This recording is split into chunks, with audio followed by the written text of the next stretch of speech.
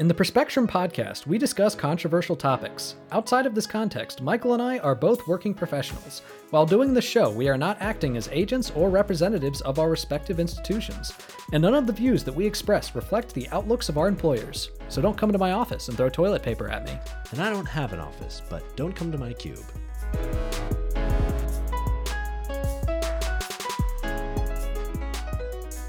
Hello and welcome to the Perspectrum. I'm Michael Bloom.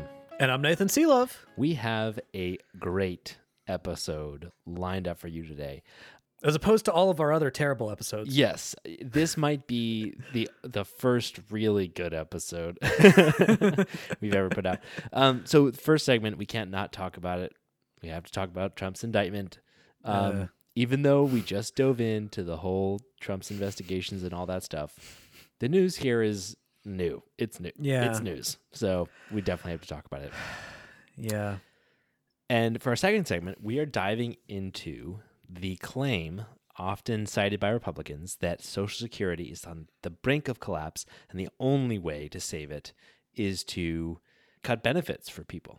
And so we want to break that down, see what the fuck's going on there. Yeah. Yeah. I will say, I am much more excited about that segment than I am to talk about Trump. Me too. Again. Not only because it's so annoying to talk about Trump, but also like the Social Security segment is a classic Perspectrum deep dive. It is a classic perspective. I'm really looking forward to it. And I found some really fun stuff. And there is a potential first time thing that happened while I was researching that I'm looking forward to sharing with you all. But yeah, like for the Trump segment, part of the reason why I wanted us to do a deep dive on all of Trump's legal troubles was so we didn't have to again. It's like all of that shit was just hanging over our heads. And we had been talking about doing that segment for a while. Like we had been putting it off because like there were some other things that we liked more that we wanted to talk about. So we're like, okay, let's push that segment back. Let's push that segment back. Yeah. And then finally we did it. And this shit happens. That's the thing. I mean, it runs downstream, right? The shit rolls downhill.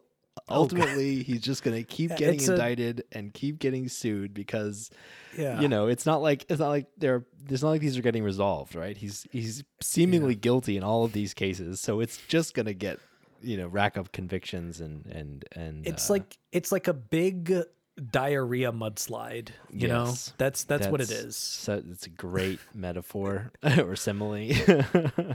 and now I'm picturing it, and it's not a pretty sight. So let's go ahead and get into this. Let's go ahead and dive in to that shit slide, and we'll be done with it, and we won't have to talk about it again for a bit. Okay, so last week the Justice Department served an indictment to Trump for 37 felony counts related to his intentional mishandling of classified documents. Yeah. And they also confirmed that Trump straight up had nuclear secrets that were just out and about at Mar-a-Lago. Yeah. Now, what we did know initially was that there were some classified documents that were at the same classification level as nuclear secrets, but we didn't know that there were straight up nuclear secrets. Yeah. But in the actual indictment that was put out, it actually says, quote, "The classified documents Trump stored in his boxes included some information regarding defense and weapons capabilities of both the United States and foreign countries, United States nuclear programs, potential vulnerabilities of the United States and its allies to military attack, and plans for possible retaliation in response to a foreign attack." Yeah. This is huge. Like the revelations of not only the level, but the severity and the vulnerabilities contained in some of these classified documents, I think is very important. One of the arguments that has been coming that like Republicans specifically have been putting out since we kind of first learned about Trump, having classified documents at Mar-a-Lago is like, well, there's just a general overclassification problem in Washington. They just classify everything and just to be on the safe side. And so a bunch of documents are probably not even that, important to be classified. Which I actually do agree with. Totally. In fact, I think that there are some things that are classified, that are only classified to protect the ass of elites. And that's the type of shit that should not be classified. Yep. You know, the type of documents that get put out there by whistleblowers, such as Chelsea Manning, those are the types of things that we do deserve to see. Those are the types of things that should not be classified. Those are the types of things that they only classify to defend against embarrassment. This shit is the type of thing that they classify so that enemies can't harm our country or obtain nuclear secrets. Yes.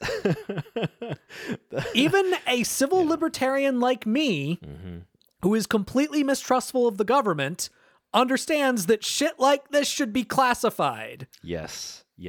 Seriously. So the specific allegations are that Trump stored some of our most closely held secrets. To Nathan's point, this includes nuclear programs, this includes vulnerabilities, potential attack plans, secrets about foreign nations, and then he stored them in Mar-a-Lago in, a ballroom, in a bathroom, in a club, or in a shower, in his bedroom, in an office, in a storage room, kind of all over the place, including movement among all of these rooms. And the charges highlight that Trump specifically obstructed federal officials when they tried to reclaim these documents. And in total, of the 37 counts, felony counts related to this indictment, 31 are separate instances of, quote, willful retention of national defense information and constitute a conspiracy to obstruct justice when reclaiming these documents, including multiple counts related to withholding or concealing documents from a federal investigation, and a charge of making false statements and representations. On top of that, we have corruptly concealing a document or record, concealing a document in a federal investigation, a scheme to conceal, false statements and representation, and then another count of false statements and representation. Yes. Like those are the rest of the counts. Yeah. Like, yeah. And the indictment shows that Trump actually shared some of these classified materials and national defense information with people without any type of security clearance, much less the level of security clearance that they would be required to review these documents, including people from his political action committee. And yet, in his arraignment on Tuesday, he pleaded, of course, not guilty to all counts, and even flew off to New Jersey to do a rally and fundraiser for his 2024 presidential run, claiming all of this was a total witch hunt and nothing to see here, folks. Yeah. Now, each of these charges carries a maximum fine of $250,000 and prison sentences. Maximum, I should say, prison sentences ranging between 5 to 20 years, and that's for each individual one. Yeah. Yeah, and these are the first federal charges filed against Trump, right? We still have the felony counts filed in the state of New York against him personally as well. Like he's facing like 70 counts almost of felony charges at this point. Yeah. One thing that's important to note though is that this is a federal investigation. Whereas the New York stuff, that's a state investigation, which means that if he becomes president, he could theoretically pardon himself for this, but he couldn't necessarily do that for state charges. Yes, I think that's a really good thing to call out. Yeah, the pardon power by the president applies to federal charges and is pretty much unlimited. So he could pardon himself for the federal crimes. Yeah. And I would say this charge right here is one of the charges that I think is one of the more juicy charges. Like, I know that when we were doing our breakdown of the various different legal issues that Trump was going through, I mean, I came out and said, like, of all of the things that Trump potentially did, like all of the crimes Trump potentially committed, the least of my worries is the campaign finance violation regarding Stormy Daniels. And to the extent of which that should be charged is the extent of which, we need to maintain the fact that we live in a republic where nobody's above the law. And if Michael Cohen was going to be charged for that and sent to jail, then Donald Trump sure as hell should have been charged for that and sent to jail. But in the grand scheme of things, that's not a huge deal. Like it's really not a big deal. Yeah. This is a big fucking deal. It is a big deal. And one of the arguments that a lot of Republicans are making is that this is not really a big deal. That this is just like, a Who run of the mill. Who doesn't have nuclear secrets in their shower? Exactly.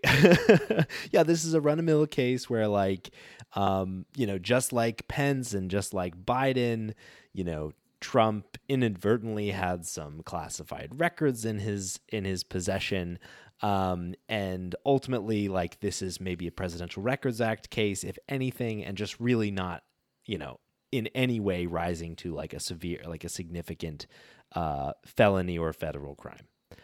One of the people pushing this narrative is Lindsey Graham, and the way that they're framing this is by saying that he's being charged under the Espionage Act, but Trump's not a spy, right? So Lindsey Graham said, quote, "You may hate his guts, but he's not a spy. He did not commit espionage," calling out that the charges seem ridiculous and paint an impression that just isn't true.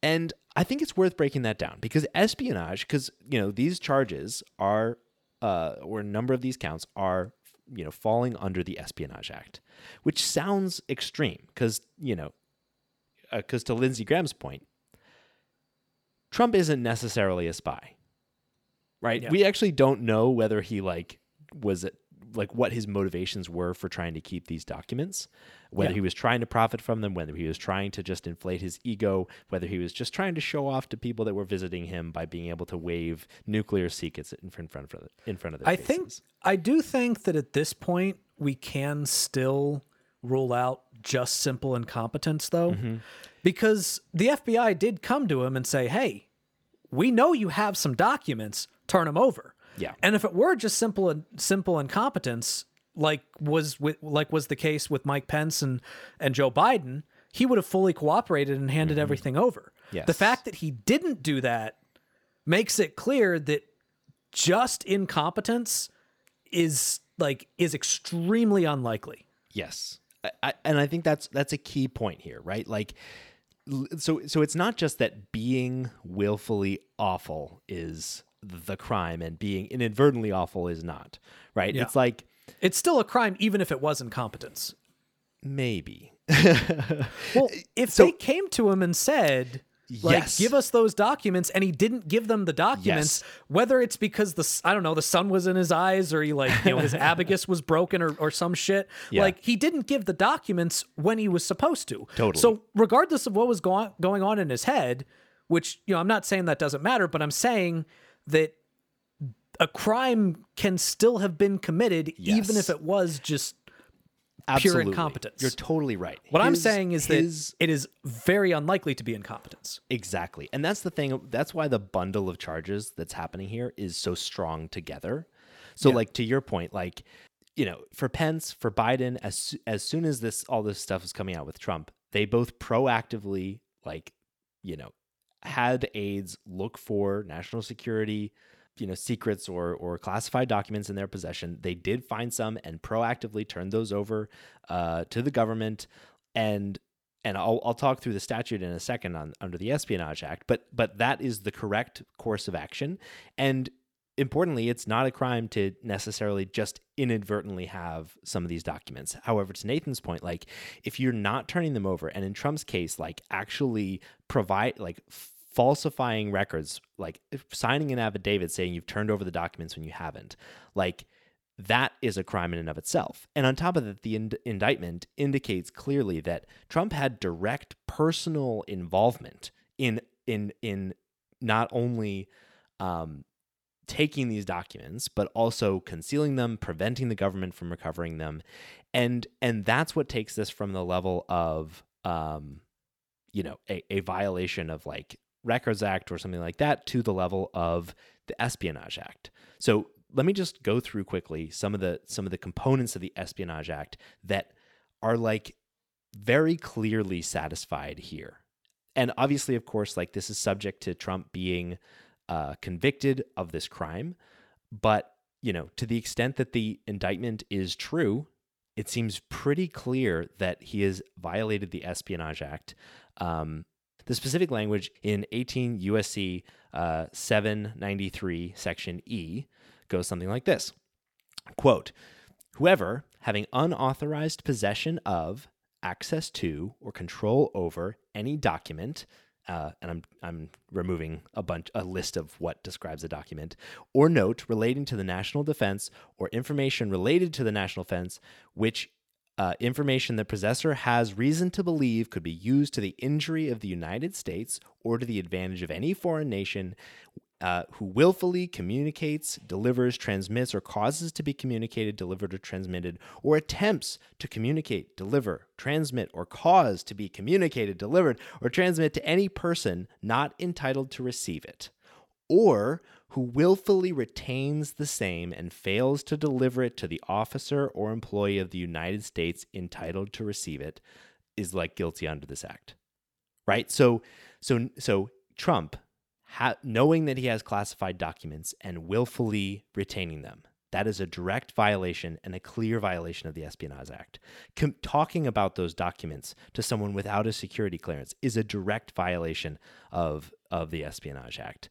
Like, it's beyond, a Presidential Records Act violation. This is a severe breach of national security for someone like Trump to have and then discuss and improperly store these kinds of documents. Yeah. And I would also like to point out something else that I think is a really important point to make when it comes to the significance of the fact that this indictment is happening to begin with. Mm-hmm. Michael, when federal prosecutors indict somebody, do you know what the conviction rate is? I want to see if you can guess. I don't know. Let's say they flip a coin, right? They win some, they lose some. Let's say it's 50%. 99.6%. Fuck, that's crazy. 99.6 motherfucking percent. Because they don't fucking bring a case that's not fucking airtight.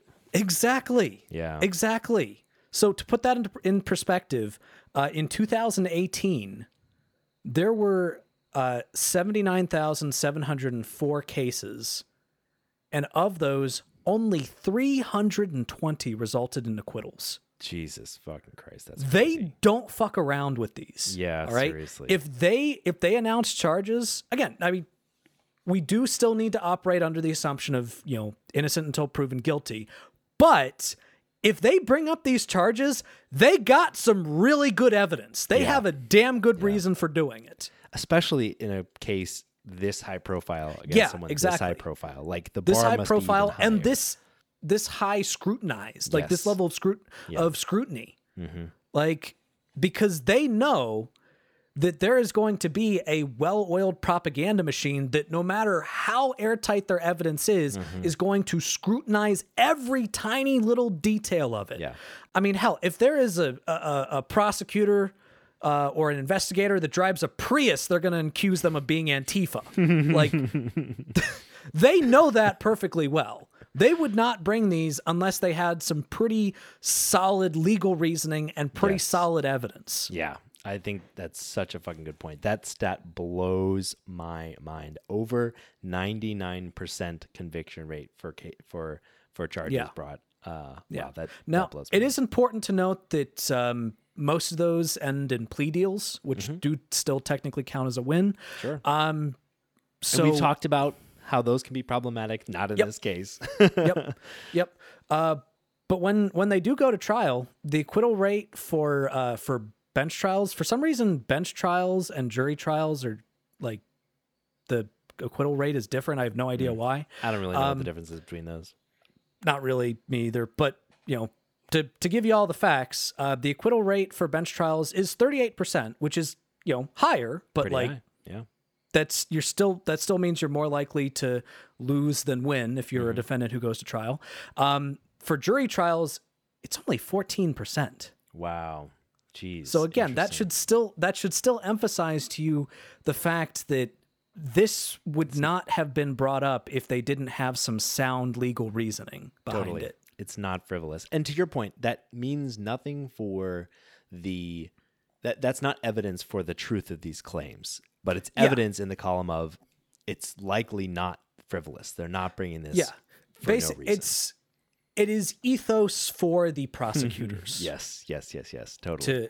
To sound like an academic who is pretentious. And to your point though about like the like media coverage of this, especially in the right-wing media, like, you know, scrutinizing every aspect of this and like Trump attempting to like win in the court of public opinion. I did want to mention like a couple of the arguments that Republicans in the media and then elected Republicans and Trump surrogates are like making about this indictment specifically. So one thing the president has said and a number of other people have said publicly on like news programs and stuff like that is that the president, or Donald Trump when he was president, with the power to declassify, because the president does have a pretty broad power to declassify pretty much any material that he wants, was able to declassify these documents ahead of moving them to Mar-a-Lago, and as a result, like there's actually no violation here. So a couple things. First of all, the classification level is actually not a part of the Espionage Act. If you'll note that like the language in the act itself is relating to national defense or information that could cause injury to the United States or the advantage of a foreign nation. It mentions nothing about the level of classification. So even if he were to declassify a nuclear secret, that would still fall under the Espionage Act. But a second point is that we have actually really strong evidence that he actually didn't do this mind declassification thing, because there's actually, according to the indictment anyway, there's a recording of Trump talking about this classified material and admitting that since he's no longer president, he's not allowed to have it, and saying that he lacked the ability to declassify it. Like, open and shut. He's the dumbest motherfucker. Like, yeah, exactly. I also want to address some other common arguments that we keep seeing by Republicans. The one that I think has been their favorite one is, this is a banana republic because Biden is a dictator who has single-handedly ordered this investigation of Trump and is trying to lock up his political opponent. Wow. What a serious charge that we should consider carefully and might actually be true. Wow. So here's why that's bullshit. First off,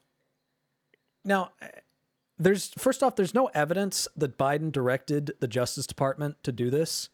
Merrick Garland appointed a special counsel, and there's no evidence to suggest that he was directly coordinating with Biden on that. In fact, that's why you appoint a special counsel, is to specifically take it out of the control of the Department of Justice and out of the direct control of the executive branch. Exactly. That's the whole point. Also, I just like to address the whole Banana Republic thing. You know what happens in banana republics? Elites commit crimes and they don't get charged for it. That's what happens in a banana republic. If he were held to a different set of standards simply because he has political popularity among a fringe group of idiots, that, if he wasn't charged with committing crimes because of that, that would be evidence of a banana republic. That would be a banana republic. All right? A republic is a system in which nobody is above the law. And if you can commit a crime, but because of your status in society, you are not charged with that crime, you are above the law, which means we are not in an actual republic. And on top of that, the comparison to Biden and Pence, like, we've already addressed the fact, like the fact that they had classified documents. We already addressed the fact that there are key differences, but let's assume that there aren't key differences. If the argument is there are other criminals that exist, the solution is not, therefore we shouldn't charge any criminals. You are a dumbass. Yeah. I think that is my favorite fucking part of the political witch hunt argument, which Trump has pushed. Literally, J.D. Vance in the House is attempting to stop the fulfillment of positions at the DOJ, like the placement of like political appointees at the DOJ, in like as a protest to the weaponization of the DOJ by the Biden administration. And yet the critical flaw is that like we should be prosecuting everybody who is guilty of a crime before the United States. Yeah. And there's so much projection because they know full well that if the roles were reversed, they'd be cheering it on. Like Yes. Trump could be directly, publicly telling his Justice Department, go investigate my political opponent. I mean, he fucking did. He told Ukraine to do that. He told Ukraine to do that. Ukraine to fucking do that. He fucking directed his Justice Department to do that. That's why Rod Rosenstein fucking resigned. Is because he was directing like all of like so many people in his administration to like go and investigate like Hillary Clinton, his political opponents. It's like he did that directly. Yeah. The thing is, I am not married to any politician, even ones that I voted for. Yeah. If you can show me evidence that they are corrupt, then show that evidence and lock their ass up. That is completely fine with me. Yeah. All In right? fact, we advocate on this show for Yeah. adding more reasons to prevent calling more types of corruption that are not illegal types of corruption. Yeah, in my perfect world, like if you accepted money from like super PACs would be illegal, and if you accepted money from a super PAC, like if you accepted bribery in any form, even through something like a super PAC, like you'd have your ass thrown in prison. That's my ideal world. Most Democratic politicians do that. I'm not saying that because I want only Republicans to be locked up or I want political opponents to be locked up. I'm saying that because I want the people that represent me, Democrat or Republican, to not be fucking criminals. Yeah. That's Liberal what I want. cuck. So the whole thing of, you know, the argument of, oh really? You want to investigate Trump? Well, did you know other politicians are also criminals? I am so smart. Yeah, I fucking know that. I want them investigated too. Like, Yeah. that is not an argument. That Yeah. is not an argument. Yeah. Like, it blows my mind how sycophantic these people are to a person. Yeah. Like, I know. I can't imagine being that sycophantic towards a person, even a person you agree with, even a person who fights for policies you like. There are other people that exist that fight to, you know, to fuck over gay people. Yeah. All right. There are other politicians that exist to fuck over poor people. There are other politicians that exist to fuck over immigrants. It's a weird tact you're taking on. Yeah, dude. Yeah, I totally agree with you. It's like, why this guy? Why this Yeah. guy? But speaking of Trump sycophants, we should probably spend a second talking about the judge in this case. Oh, yeah. God. So this is a pretty disappointing development, although I would be surprised if like Jack Smith had not accounted for this in some way. So I'm curious how this will unfold. But basically, the judge in this case is Judge Eileen Cannon. You may have heard about her. We may have talked about her on this show because she had actually ruled earlier on a search warrant for Mar-a-Lago in this case, where she like just made up exceptions for former presidents out of whole cloth, like just absolutely no legal basis, just made them up and to protect Trump, and then was actually rebuked by the judges that then, you know, reviewed and then overturned that decision. And judges in cases like this have a lot of influence over jury selection and instructions. They have a lot of power over trial dates and determining how long trials will take. And so, you know, in terms of the political implications of this, as it relates to the timing of the election in 2024, as it relates to whether we'll get, you know, a fair, impartial trial, is like a little bit up in the air, given Judge Cannon's history as a Trump appointee who has already demonstrated a bias towards, you know, providing fake legal solutions in favor of Trump. But we'll see. I mean, ultimately, like, decisions are appealable, and yeah, we'll see how this develops. And Jack Smith is super skilled. That's the thing. Like, there's a reason this case is being heard in Florida in front of that in that federal judge. And even though it was like chance that this judge come up, it was like a 1 in 3 chance that this judge would be selected. So, I doubt that this was an unforeseen complication. So we'll see how it develops. So now it's time for a more positive segment, Tips for Good. So Nathan, why do we do Tips for Good? Well, Michael, we do Tips for Good because if something's strange in your neighborhood, who are you going to call? Jack Smith. No, it's actually Ghostbusters. Oh, shit. Oh, that makes sense. Because, if you got ghosts, you got to get a ghost exterminator. It's a whole thing. It's got to be Bill Murray. Streams. It's got to be Bill Murray. He's very busy these days and old. Yeah. But he makes the world a better place with his extermination and his comedy. So he does. He absolutely does. Which coincidentally is the whole point of Tips for Good. Oh, makes sense. I love it. That sounds great. We should do that segment often, every week. We should. Yeah. I feel like if anytime someone's new to the podcast, and they hear us do our lead into the Tips for Good segment, they're probably just thinking, what the fuck kind of pod is this? What are these idiots on about? Yeah, that's fair. It's like, you signed on to listen to Two Idiots with a Pod, so That's true. That should be the subtitle of the Perspectrum, Two Idiots with a Podcast. Yeah. But that's like every podcast. That is true. Yeah. Well, sometimes it's more than two idiots. That's true. Sometimes it's only one idiot. What is a group of idiots called? Like a group of crows is a murder and a group of lions is a pride.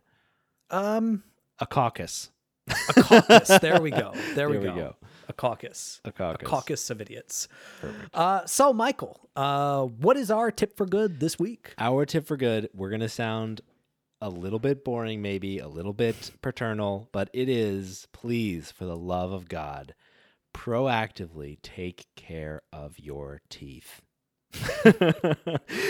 Thanks, Mom.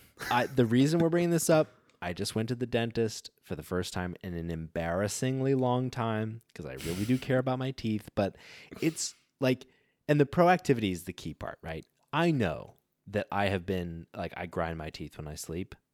I could have gone to the drugstore literally a decade ago to get a $10 mouth guard to limit some of the impacts that it's having on my health at this point. But I didn't. I could have gone to the dentist anytime over the last few years to like help limit some of the impacts they might have. And your teeth are with you, if you're lucky, for life. They have an incredible relationship to the health of your body. Gingivitis, for example, can contribute to heart disease. So like the health of your teeth really matters.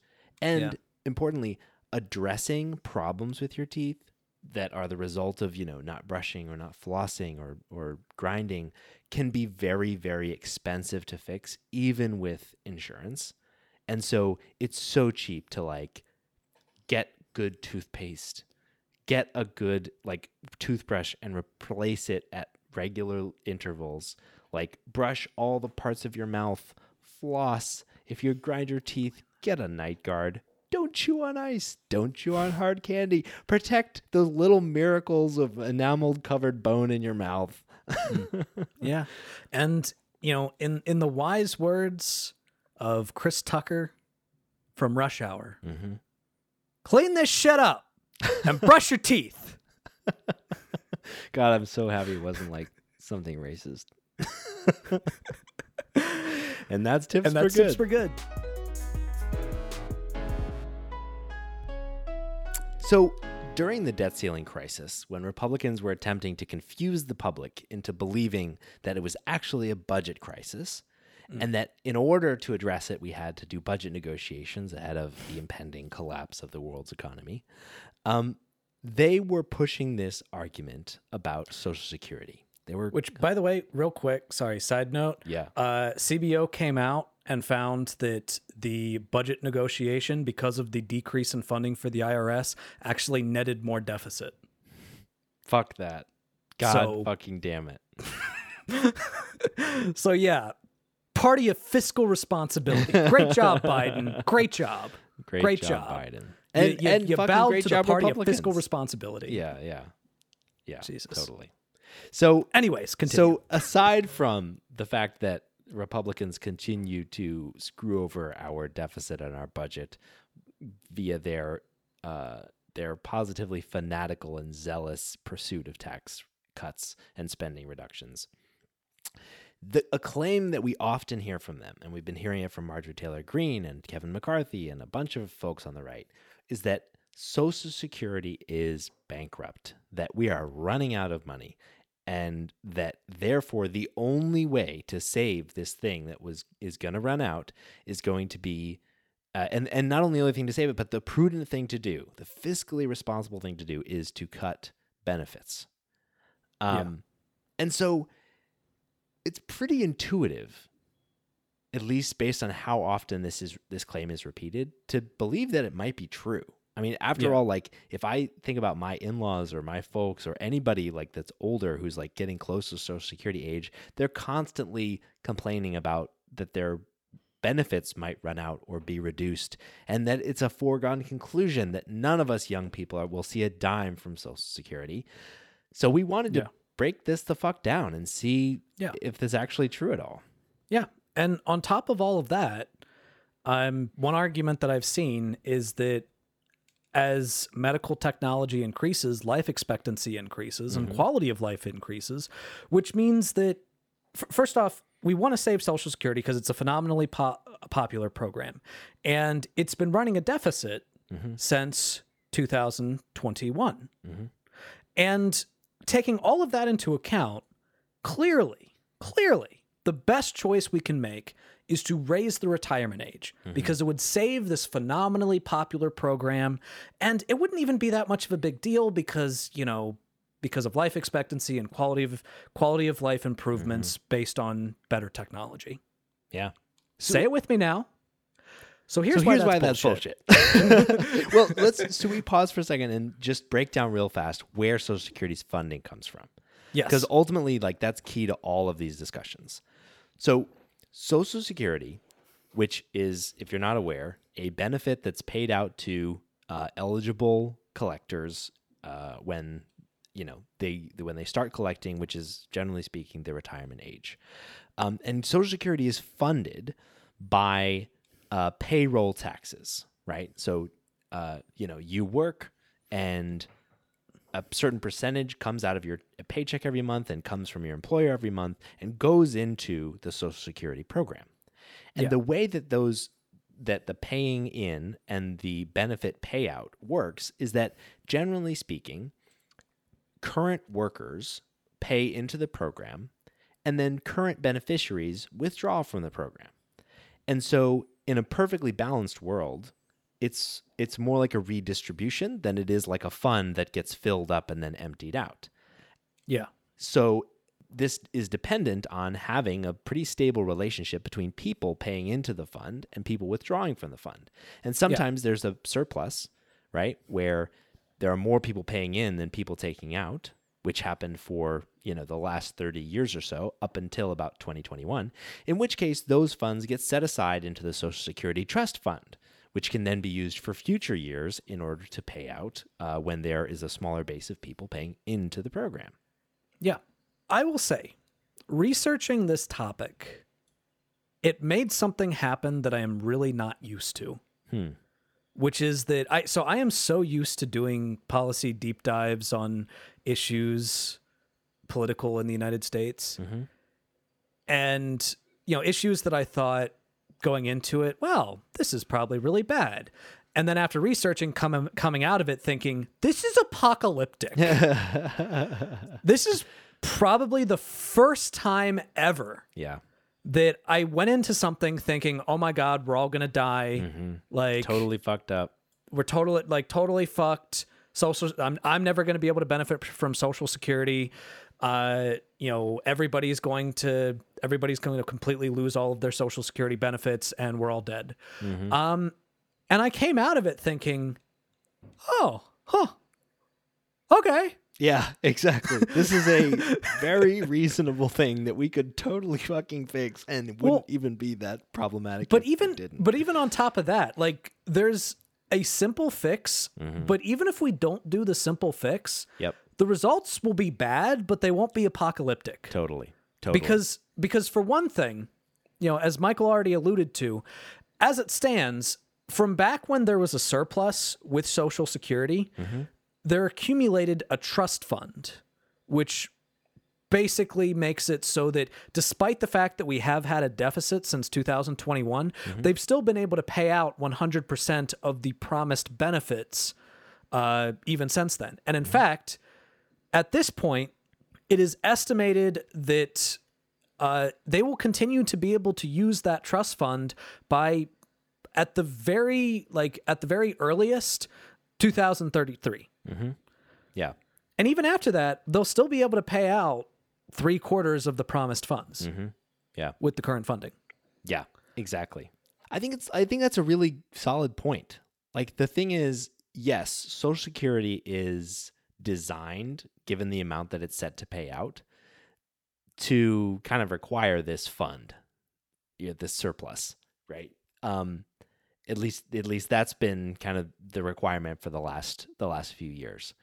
But to Nathan's point, worst case scenario is Social Security is fine for the indefinite future, paying out 3/4 of what it would pay out otherwise. So this apocalyptic scenario that Republicans have been describing, where like the world is going to end and Social Security as a program will be bankrupt and over if we don't cut benefits or raise the retirement age right away, is just patently not the case. Yeah. I mean, a loss in 25% of benefits still sucks. Yes. I think we should still do all we can to prevent it. Yes, I agree. I think that's a really important thing to capture as well, because I had a similar reaction. I was like, oh, 74%? Sweet. That's not bad.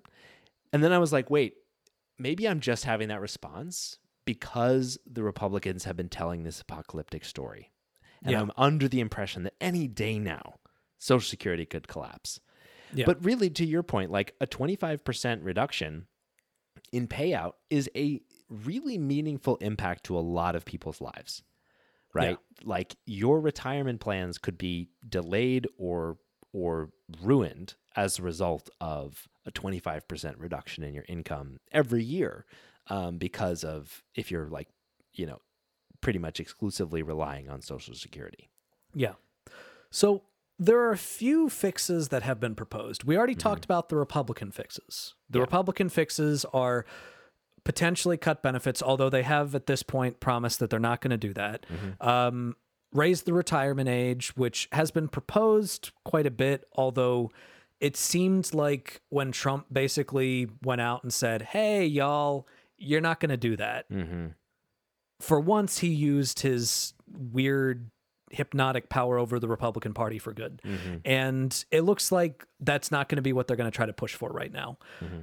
Right now, it is entirely possible and very plausible that we will see some new pushes by prominent Republicans in the near future, once again, to try to raise the retirement age. But of course, there are other potential solutions out there. Some of them I like more than others. Yep. But let's go through some possibilities. First off, we have expanding type of compensation that is subject to Social Security payroll taxes. So as it stands, fringe benefits that you might get from your job, such as health insurance, don't count as taxable income with regard to the Social Security tax. Yeah. Which means that you're paying out, like, you don't have to pay Social Security tax on income that is basically in the form of those benefits packages. Yeah. And a lot of those benefits packages have been used by companies in, more and more often as a way to attract talent. So rather than just competing in like salaries with other companies, they'll attract talent using these benefits. And so as the value of those benefits has gone up and the salary, the actual like dollar compensation and salary hasn't gone up as much, we're seeing a shift in compensation towards benefits, which don't end up paying into Social Security. Yeah. And the Center for Budget and Policy Priorities estimates that if we were to do that, just for health insurance, that would actually end up closing over 1/3 of the Social Security solvency gap. Wow. That's amazing. Now, to be fair, it likely would increase your taxable burden, right? It would Yeah. it would feel probably similar to increasing the payroll tax used for Social Security. Which is my issue with it. Yes. And which is exactly. why I don't like this solution. Yes. Also, another reason why I don't like this solution is because in my ideal world, there is no employee-based health insurance. Yeah. No We kidding. have a Medicare for all system. Mm-hmm. So like, I'm still hoping that is a part of a future like policy initiative. Yep. And if it were, then, you know, that kind of takes this away. So I mean, I don't think that's the best solution. Mm-hmm. And it effectively is a tax increase on you, on like working class people. Yeah. So I don't like that as much, but it would still do something to, you know, it would still have an effect. Mm-hmm. Another potential solution is to just increase payroll tax rates. Mm-hmm. In fact, the same source, Center on Budget and Policy Priorities, estimates that just an increase of 0.3%, which would be roughly the equivalent of about $8 per week for the average earner, Mm-hmm. would close about a fifth of the gap. Oh, wow. Okay, That's not too bad. Yeah. you know, that's not too bad. Could be a and component of a solution, right? could absolutely be a component of the solution. Yeah. One potential solution I want to talk about, because I haven't actually seen it on any like lists, but I've heard it described as a problem with current Social Security funding, and I want to get your thoughts on it. Okay. So one of the challenges of Social Security is that there are lots of, at least right now, is lots of older people are retiring, and relative to the number of people that are, you know, working age, you know, we're having a problem where our payments in are being pulled out at a higher rate because there are just so many retirees and not enough people working. Yeah. But I think that relationship, which people call out a lot, overlooks one key thing. So those retirees, periodically, Social Security benefits payouts get increased to account for cost of living, right? And Social Security inputs, like the amount people pay in, is not just dependent on how many people are working, right? Yeah. It's dependent on how much they're making, because it's a percent of how much they're making. Yeah. Which means that one really concrete way to drive Oh, I think I Social see where you're Security going. solutions is fucking raise wages so they keep fucking pace with the cost of living changes. Because as it is, with wages they remaining stagnant as cost of living goes up, it means that we need more young people working per person retiring to cover the cost. No, I don't think we should raise wages. It blows my mind that this is fucking nowhere, but like raising the minimum Interesting. wage I could never thought literally about that, fucking but help that is- fund Social Security. That is interesting. Well, and the funny thing is that's actually super intuitive, because when you really think about it, like why is it that Social Security became a deficit in the first place? Mm-hmm. Like- Exactly. I mean, almost certainly when you put it like that, almost certainly it must have something to do with the fact that we haven't been keeping up with cost of living. Mm-hmm. Like the minimum wage has not kept up with the cost of living. Yeah. So I don't know if that would necessarily solve all the problems. Yeah. I don't know. I'd have to see the specific numbers on it. But I mean, if you're asking me if I think that we could raise wages and help Social Security, I'm like, yeah, I love that. The other thing is, to your point, like young people, even like if you expect that when you retire and you're working age, when you retire in like 2 or 3 decades, you're going to get 75% of the benefit. So say we don't solve this problem with Social Security, but we know that you and I will be able to get 75% of the benefit. What we need to compensate for that is savings. Yeah. Which means we need wage increases. Yeah. So like ultimately wage can drive a significant part of the solution for Social Security. And so like the fact that we're not like raising minimum wages is just another like The fact that piece the of federal evidence. minimum wage is still $7.25 is fucking embarrassing. It's fucking crazy. It's fucking crazy. So I think this is just yet another arrow in the quiver of raising wages for sure. Yeah, absolutely. Another solution is to eliminate the cap on Social Security's taxable wages. Wiki, what? There's a cap? Yes, there What the is fuck? a cap. Let me lay this out for you. So as it stands, the payroll tax rate is 6.2% for workers and 12.4% for people who are self-employed. So, employers. Yeah. And that's because your employer pays half essentially of the amount that's supposed to come out towards Social Security. So if you employ yourself, you have to pay the full amount. Yeah. Here's the thing though.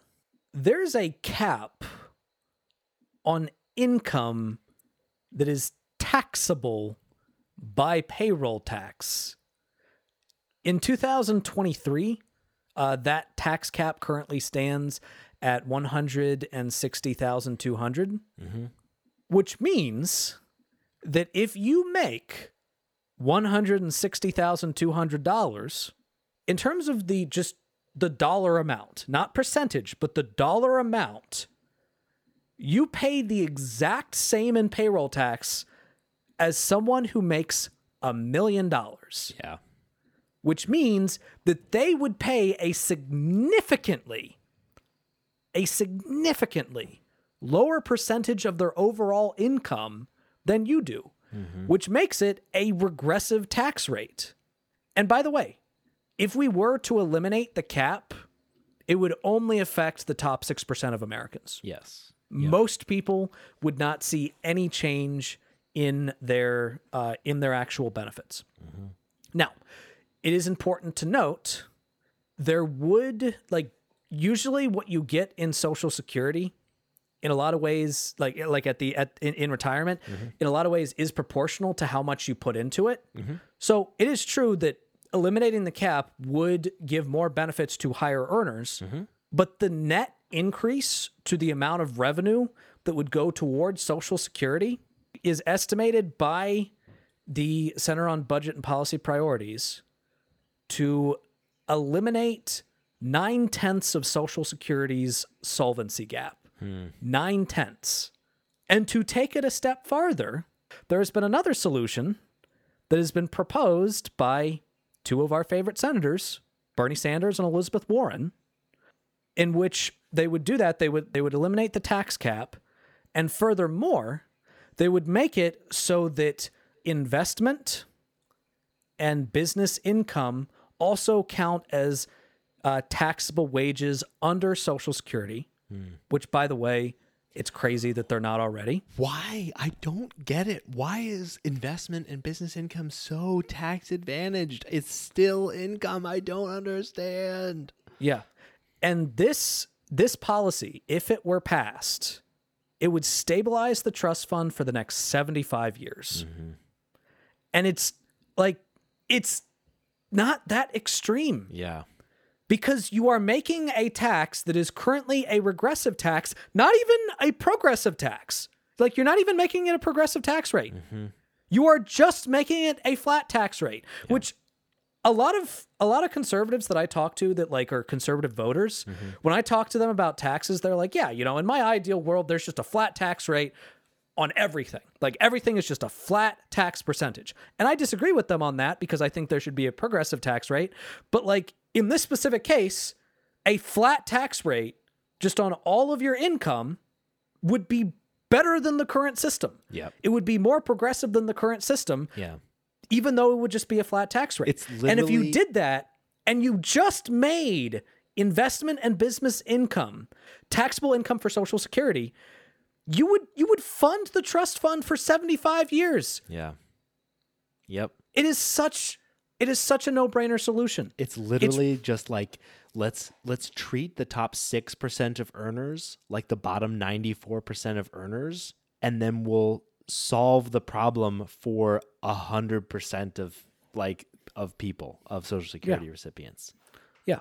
Now, the biggest argument that I can hear in my head of that people are going to make against that is, well, these are rich people that probably are not going to benefit as much from Social Security because, they're probably going to have a large retirement fund because they're rich people. So why should they be paying into a system that they're not going to directly benefit from? Which on the surface, that sounds like a reasonable argument. So here's why that's bullshit. So by that logic, by the logic of you should only be taxed on something that you always just directly benefit from, by that logic, you should get a tax break if you don't have kids because you can't send them to public school. You should get a tax break if you never use the roads. You should get a tax break, if you've never used the fire department. You should get a tax break if you never have the police, if you've never had to call the police. Yep. You should get a tax break if you if you've never been to a public library. You should get a tax break if you've never walked on a sidewalk. Yeah. Honestly, you should get a fucking tax break if you've never been in an area actively defended by the military. You should get a tax break if you've got an air purifier in your home because then the EPA doesn't benefit you as much. It's just not how fucking like social goods Society and taxes works. and society functions. Yeah. That's just not how it functions. And even more concretely, that argument is so two-faced. Because what they're saying is, as a percentage of their income, the Social Security benefit won't be as large for them. And so what they're saying is then they shouldn't have to pay into it. But the exact same argument works in reverse for having to pay it. As a percent of their, like as a proportion of like their income relative to like a fixed amount, like having to pay in is small potatoes. Right? We're talking about like the cost of living has a lot of fixed costs in it, right? There's a reason why it gets easier to live the richer you get. It doesn't not all costs scale. And so the fact that like you have to continue to pay in 6% and then you get some portion of that back later, but it's like not as meaningful to you. Well, it wasn't as meaningful to you when you had to pay it in the first place. Yeah. And on top of that, you're operating under the assumption that when people retire and get money, that money doesn't benefit you, which it absolutely does. Think about it. The CEO of Walmart relies on customers. Customers rely on having money. If you want people to have money, even beyond their retirement age, to come and spend at your Walmart, you want their Social Security to be paid for. Rich people are still going to directly benefit from middle-class people having money to spend at their businesses. So it absolutely benefits them. And that is the biggest reason why we have a progressive tax rate to begin with when it comes to income tax. Because you benefit more from that. If you are a significantly wealthy business owner, you rely more on the multitude of roads all around the entire nation so that people can get to your business.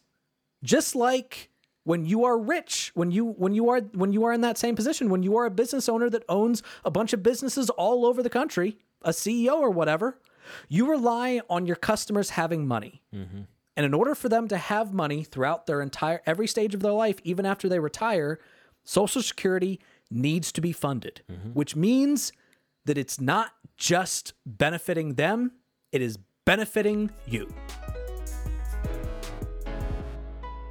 And now it's time for our favorite segment, Ass Hat of the Week.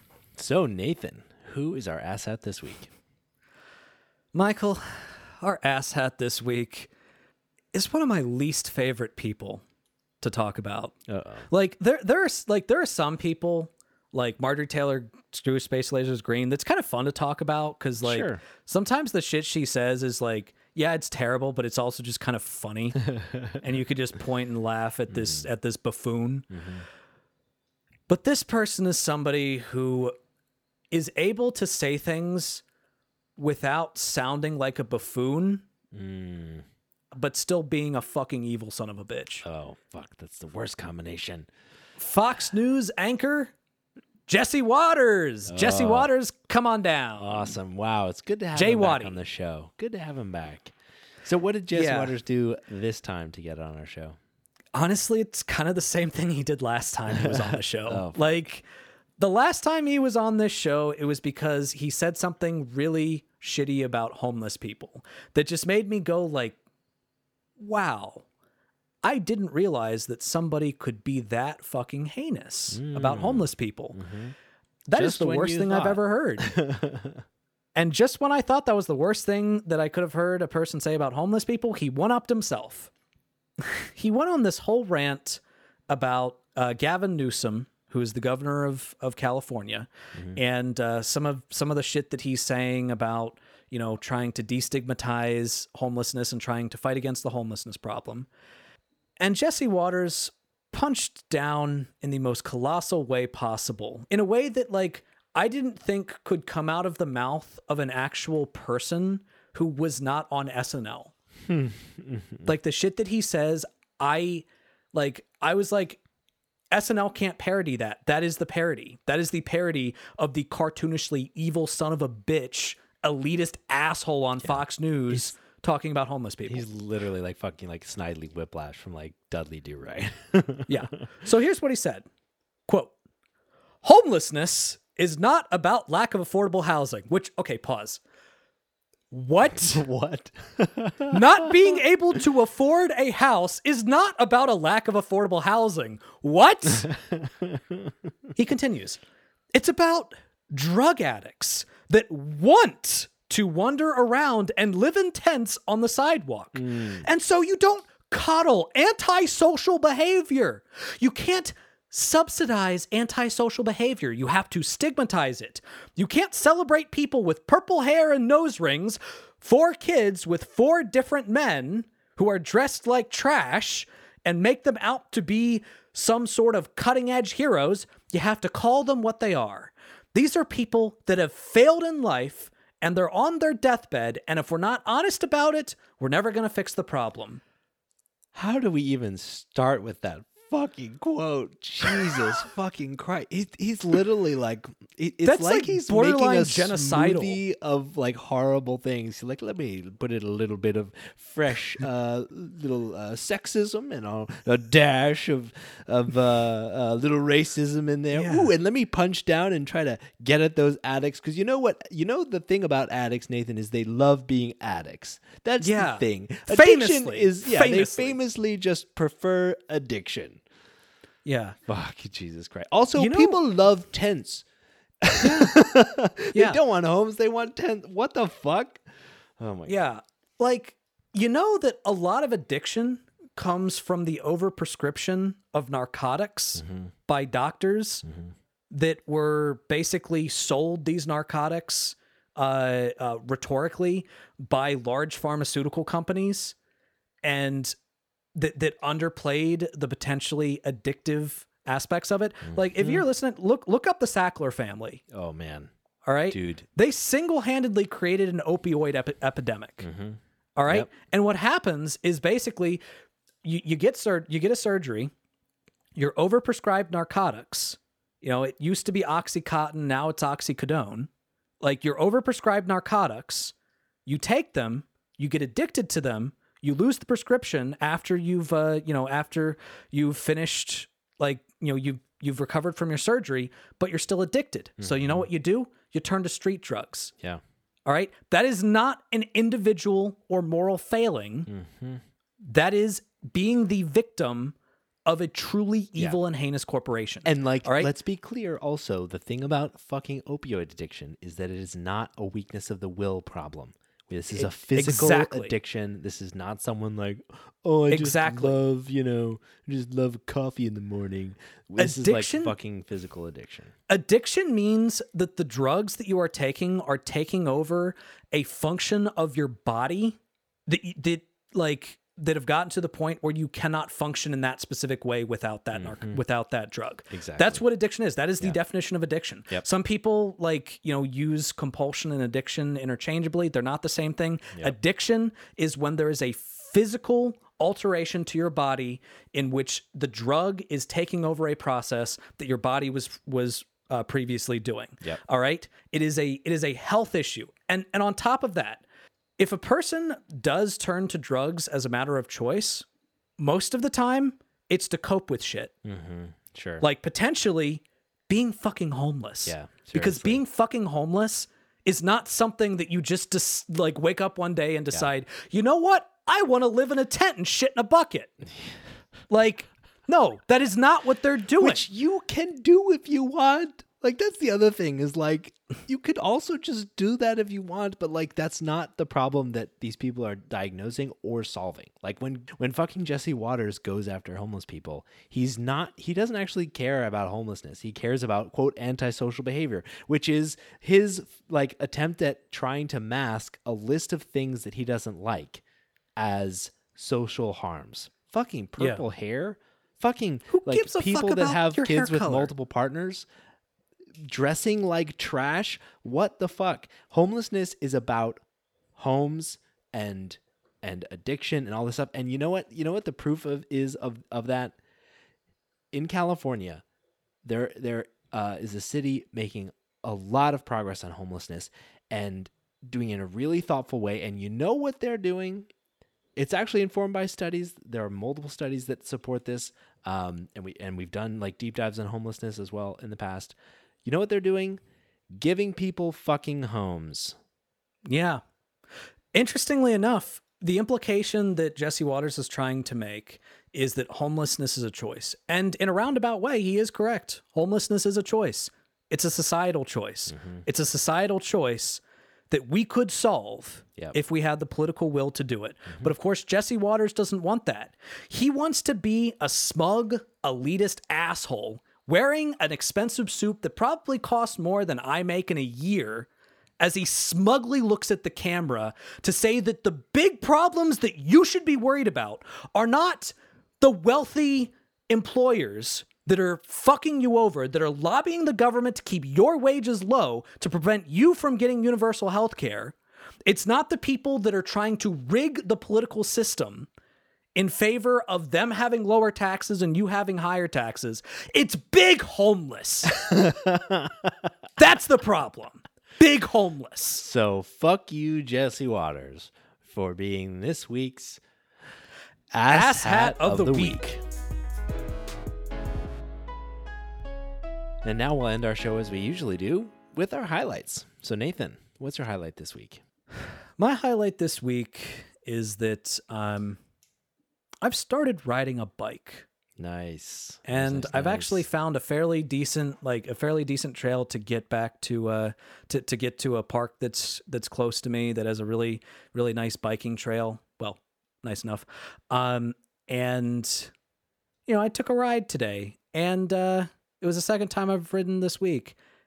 And the first time I rode for like 30 minutes before I came home completely exhausted. This time it was like an hour before I came home completely exhausted. Amazing, I'm dude. building up. We are coming for you. You're going to be in the cyclist community.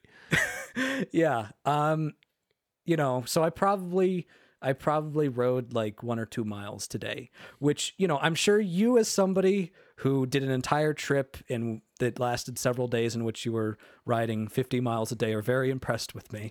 Dude, if you rode for an hour, you almost definitely did at least like 10 miles. Really? Yes. I don't think it was 10 miles. It would be physically hard to ride for an hour and only go 2 miles. It would be hard to stay on the bike. That's like walking pace. Well, to be fair, like there were some there are a lot of hills around here that I had to very slowly push my way up. I bet you did at least 6 or 7 miles. Really? Yes, I bet you did. And you can get an app on your phone that'll track it if you want. I might actually do that. Yeah, it'd be fun. I might It'd be actually gratifying. do that. Yeah. Thanks. Yeah. What about you, Mike? What's your highlight? So I am really looking forward to this weekend. We've got Juneteenth off, of course, because it's a federal holiday. So it's a 3-day weekend for me, and we just got paddle boards, which means that we can actually get out onto the water in Seattle now, which we're really excited to do. Yeah. Nice. So now we'll thank the incredible people that make this show possible. So first off, our amazing patrons, Jerry DeViller, Kyle Chaska, Fade Out Scoop, Taylor Bloom, and Tobias Janssen. Thank you for all you do to make this show possible. And thank you to our incredible editor, Kayla, for all they do to bring this show on the air. If you want to listen to more of the Perspectrum or see us live, you can take a look at our YouTube channel. Just search the Perspectrum on YouTube. And if you want to make a contribution to help the show go to patreon.com/theperspectrum. And thank you, dear listener, for all you do to make this show possible. And you'll hear from us again next week.